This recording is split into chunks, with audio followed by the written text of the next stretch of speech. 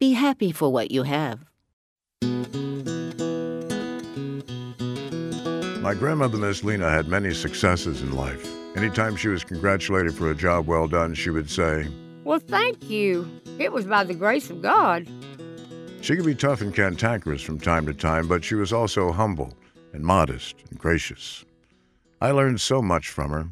She made her point about most everything in extremes. She weaved tales. I guess the polite way of saying it is that she was comfortable telling me some whoppers. Years later, Grandmom said that she did it for my own good. She used to really have me going. About bragging, Miss Lena said, "Honey, baby, if you're good at something, keep it to yourself. There ain't nothing worse than somebody telling everybody about how good they are at something, or how much money they got, or how good looking they are." When she got to the good-looking thing, here came the Aunt Fran story. Fran was raised in a family that thought themselves to be a little better than the rest. Proper talk, proper education, proper. Grandmom didn't care much about proper.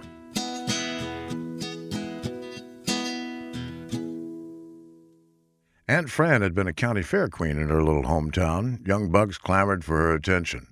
Grandmom's youngest and dashingly handsome brother, J.T., went to a dance one night and swept Fran right off her feet. J.T. left all of Fran's suitors from the most respectful of families in the dust. Miss Lena said, "Like your non-blood Aunt Fran, wearing them outfits and just dying for some man to tell her how pretty she thinks she is. She'll get old, and her dresses ain't going to fit her right. Her hair ain't going to stay blonde forever neither. Then what's she going to do? You best keep your opinions of yourself to yourself. If you're good, then everybody knows it. Ain't no need to remind 'em. Besides, it's bad manners."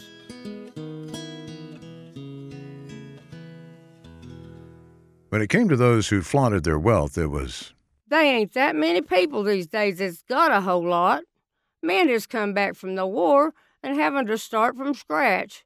They was over there getting shot at, not much to eat, worrying about getting killed." She pointed out the window and said, "You ask any one of them what they think about somebody being rich and see what they say. They don't care nothing about how much money somebody's got. They's just glad to be alive and working, taking care of their families. Besides, rich don't have nothing to do with being a man. It's how they got rich that counts, and then what they do with it." Miss Lena wasn't one to put up with complaining or feeling sorry for yourself. There was always a way to divert you from your problem by one-upping you.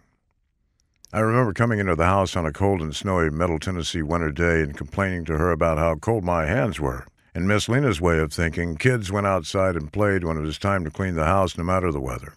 When it rained, you played under the carport.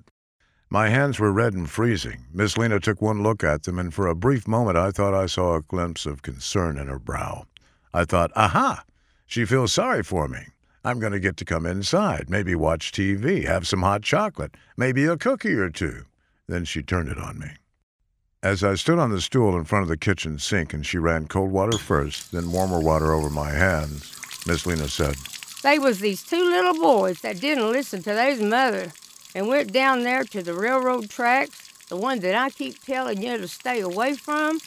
Well, they got to fooling around and a train come by and cut their hands off.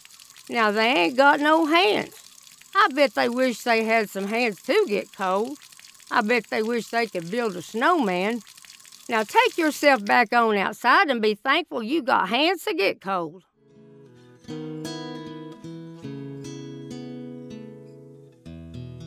Miss Lena had her own routines and schedules. The times my two younger brothers and I lived with her, she had us on half-hour regiments.